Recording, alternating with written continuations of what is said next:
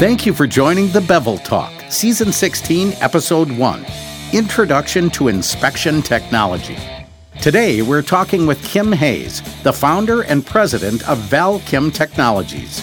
You can learn more about Kim and her business from the link in the description below. Let's get right into it. Hello and welcome to Bevel Talk today. Thanks for coming and joining us. Today, we've got Kimberly Hayes of Valchem Technology. Kim, how you doing? I'm doing well. And yourself? I'm doing great. Thanks for being with us today. So, for our listeners, give us a background. Help us get to know you. Who are you? What's Valchem Technologies, etc.?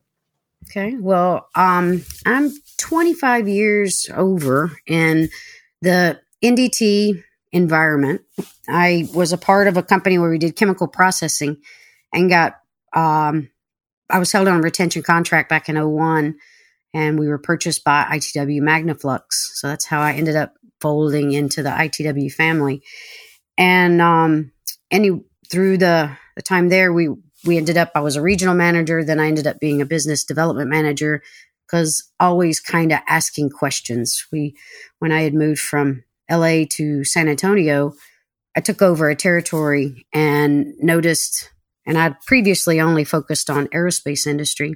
And when I got here, I noticed we'd lost $250,000 in 2 customers and one product that the aerospace industry didn't use. So, one wants to ask why. And I started digging into it, and I had no clue what these long sticks were used for at the time. And I started finding out they were drill pipe, and there was a fracking curve going on. So there was extreme pressures on the upsets on those drill pipes. So the inspections were very critical. And there happened to be some environmental challenges in Houston that aren't often replicated in a clean aerospace shop environment or even in different regional areas. So taking into consideration the steel toe boots and hard hat mentality, getting there and understanding what the customer's needs are, bringing that back to the company and saying, hey, we need to better understand, seek to understand, then be understood. And then that kind of started the trajectory of being a global business development manager, where I had the opportunity to check Southeast Asia, Europe, South America, to see if this one inspection, the SEA inspection, is the same globally. And thank goodness in the NDT environment, as well as in welding, the physics dominate over the company banner. So that's how I ended up getting the privilege to be able to work with ITW Miller Welding Innovations team for a number of years, which was nice to be the only one from test and measurements. But in that innovation, we took into all things weld, cut bevel, post-weld heat treat, low hydrogen filler metal, RMD regulated metal deposition, welding process, or Instron Buehler, radiography through QSA, and the like, to try to look at the whole industry in general and how can the corporate portfolio solve whatever pinpoint needs for financial optimization, cost reduction, or safety. And then when I was there, I ended up getting back into the NDT community, 5.5 years with Olympus. And I was doing advanced ultrasonics and eddy current. Here's an interesting part that's really near and dear to me, and to why I like this opportunity is, we were having these conversations, phased array in lieu of RT, and looking at North America, when the industrial radiography market in the oil and gas is 85% still film. How can you really talk advanced and digital transformation when you're still using legacy processes? So in that, I went to VMI to try to target in that space, and then COVID kind of came in and curtailed some of that strategic initiatives to where it was important to do sales push, and that wasn't what I wanted. So luckily, I just said, well, now's the time to make change happen. And because like the guy from Microsoft, CEO from Microsoft said, they were able to recognize 2 years of their projections in 2 months due to COVID, because that forced innovation. So I figured with that and the reduction in carbon footprint, now's the time to really invoke those whiteboard discussions and long roadmaps into actual field deployable applications. So in Valchem, that's what we do, is focus on fast iteration prototyping with the voice of the customer, very close to the operation of it, and was able to get 3 patents, 2 prototypes, and working down that path closely with industry, and not so much method or modality focused, but looking at the 3/4 inch hole, not the 3/4 inch drill bit. Long explanation, but it's a wonderful journey. No, that's fantastic. So I'm going to unpack that a little bit. We're going to take it a little bit at a time here because there's a lot going on, and there's some really interesting updates in technology that we're seeing and trends, and I really want to get your take on that. So before you came over from when you came over from the aerospace industry, were you part of the welding group there? Were you doing anything in the welding, or what were you doing with that? No, actually, I was primarily on the NDT side. Okay. And at that time, there wasn't that much of a cross collaboration. I think it was 08, 09. There was a really good concerted effort with the corporate level where we would host these events, multi-day events, and the different specialists from different product lines could present to show the magnitude of ITW's capabilities. Even though it's not within your catalog, you can reach over the fence to a different catalog within the same umbrella. So we started doing that, and I was luckily very drawn to that. So that's when I kind of, 08, 09, 010, right around when we got into the oil and gas side of things. So how did you get into inspection NDT and stuff? Yeah, when I was, my degree's in science and minors in math and computers.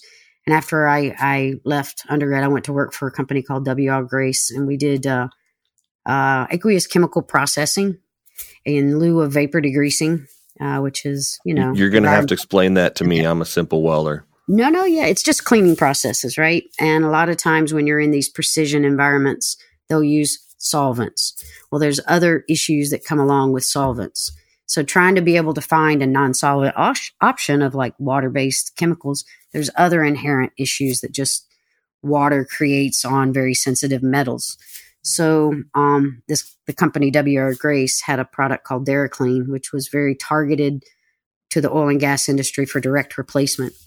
And maybe 6 months when I worked there, they're like, hey, do you want to, I was in Atlanta, Georgia. And they're like, do you want to go to LA and take care of a 51,000 gallon immersion system at Boeing in Long Beach? I'm like, okay, sure.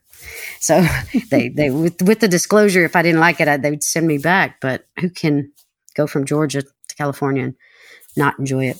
And so that's how I got into the aerospace pre-processing. But prior to doing mag particle and liquid penetrant, the cleanliness is very important in the inspection capability. So that was a smart acquisition that ITW did, and that's how I kind of rolled into the fold.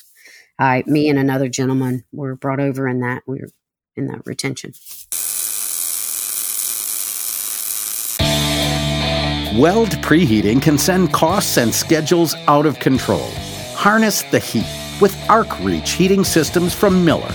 This induction heating equipment uses alternating electromagnetic currents to generate heat in workpieces, so welders can do their own preheating quickly and safely. For more information on induction heating, visit millerwelds.com/induction. Talk to me for a few minutes about really what have you seen the changes in inspection throughout your career? Where when you started, where was it? What are some of the biggest changes, and where are we going with it today? There's a lot in that. There was also a migration from a personal standpoint where I took mag and penetrant, which are the two base fundamental, largely globally consistent, very inexpensive barrier to entry technologies. And so not much changes there. The threats of always change coming was always in the conversations. Like, instead of mag particle, we're going to go to eddy current, these digital solutions. It's going to replace it. It's going to be gone. You also hear the same things of advanced ultrasonics is going to totally get rid of radiography. those conversations are always amongst the conferences, the in lieu ofs. But in all actuality, all play their certain role. But the entrenchment of industry in a very risk-adverse migration is a very slow to move off center. And so in the whole 25 years I've been here, there's been, I don't know if I should say moderate ticks of advanced injections, going from conventional shear wave to phased array, advanced ultrasonic solutions, going from film radiography to computed radiography to digital radiography, these little bit in all those 25 years, that's really a lot of what I've seen, except for in the past 4 years, even the phased array part took a next exponential where there's like FMC, TFM, became this excitation around a new, but not new premise, right? So explain FMC and TFM to me and to our listeners. Okay. So phased array, you have, your piezoelectric crystals and you time sequence a phase shift. So you can make an angle, and hence the phased array. You can push the front wave of your current into a direction into the weld, right? And that's done with certain lots of those piezoelectric crystals sequencing at different times. So kind of creating an angle, right?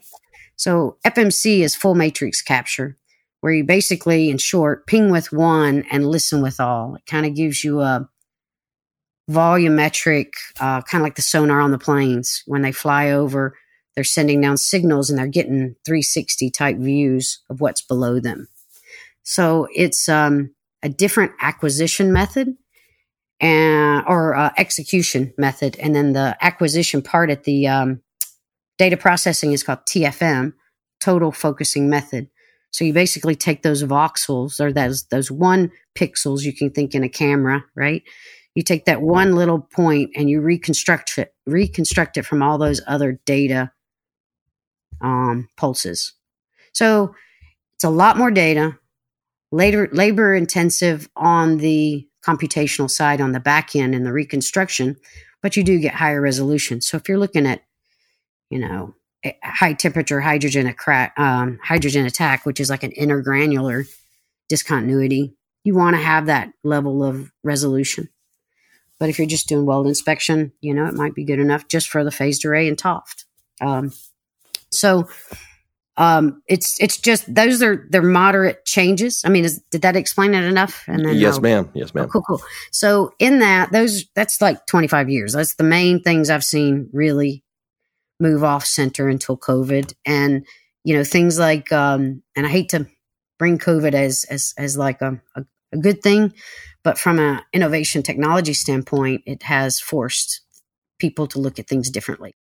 I always say that the welding industry is about 25 years behind technology, and codes and standards are 25 years behind that. And not for a bad reason, for a good reason, right?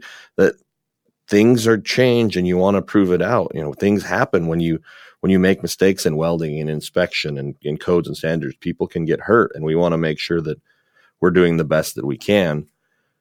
And definitely the last couple of years have taught us how to work differently and see things a little bit differently for industry. Yeah, but like even with the fact that people could not fly, you had to do remote inspections and things like ASME Section 5, Article 9, where it talks about, direct visual is 18 inches, 100-foot candles, no more than 30-degree angle of incidence. And remote is or equivalent. Well, when you're talking about a drone that's X amount of feet away, or someone sitting in the U.S. reviewing a weld in Europe, there's things that need to happen. So in 2016, ironically, prior to this curve, actually, I think it's 2018, we wanted to add one sentence into that article, which was basically injecting the line pair resolution chart, just so there became this reference of how you establish, the resolution required for whatever post-processing you're going to do, either remote review from a drone or artificial intelligence or machine learning applications. We need to all converge on what is an image. What kind of resolution do we require? What kind of lighting, if you're looking and you can do light leveling in your image, how do we need to look at it differently? Technology's getting better all around. And how do we, it was exactly what you said. How do we agree on what is going to be a standard so that we're all playing from the same base, right?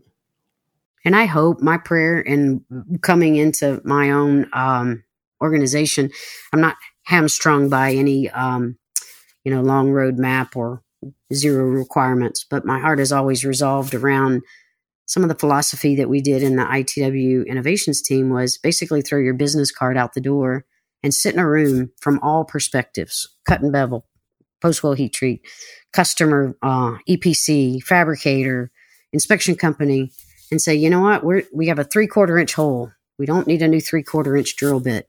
How do we make this solution better? But it can't be in opposition. It has to be in concert. And that's what I really hope to continue doing. And I've kind of had that as my business policy. And mainly the reason why I went from Olympus to VMI. I was at a large EPC talking about, phased array in lieu of RT.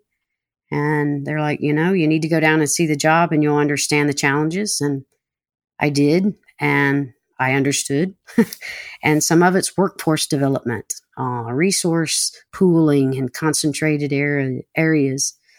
That's definitely something I would love to talk about because, we're, especially in the welding community, of what is AWS projects 375,000 shortage by 2024. I know, it's hard to believe. Well, Kim, thanks for being with us today. We look forward to continue our conversation later.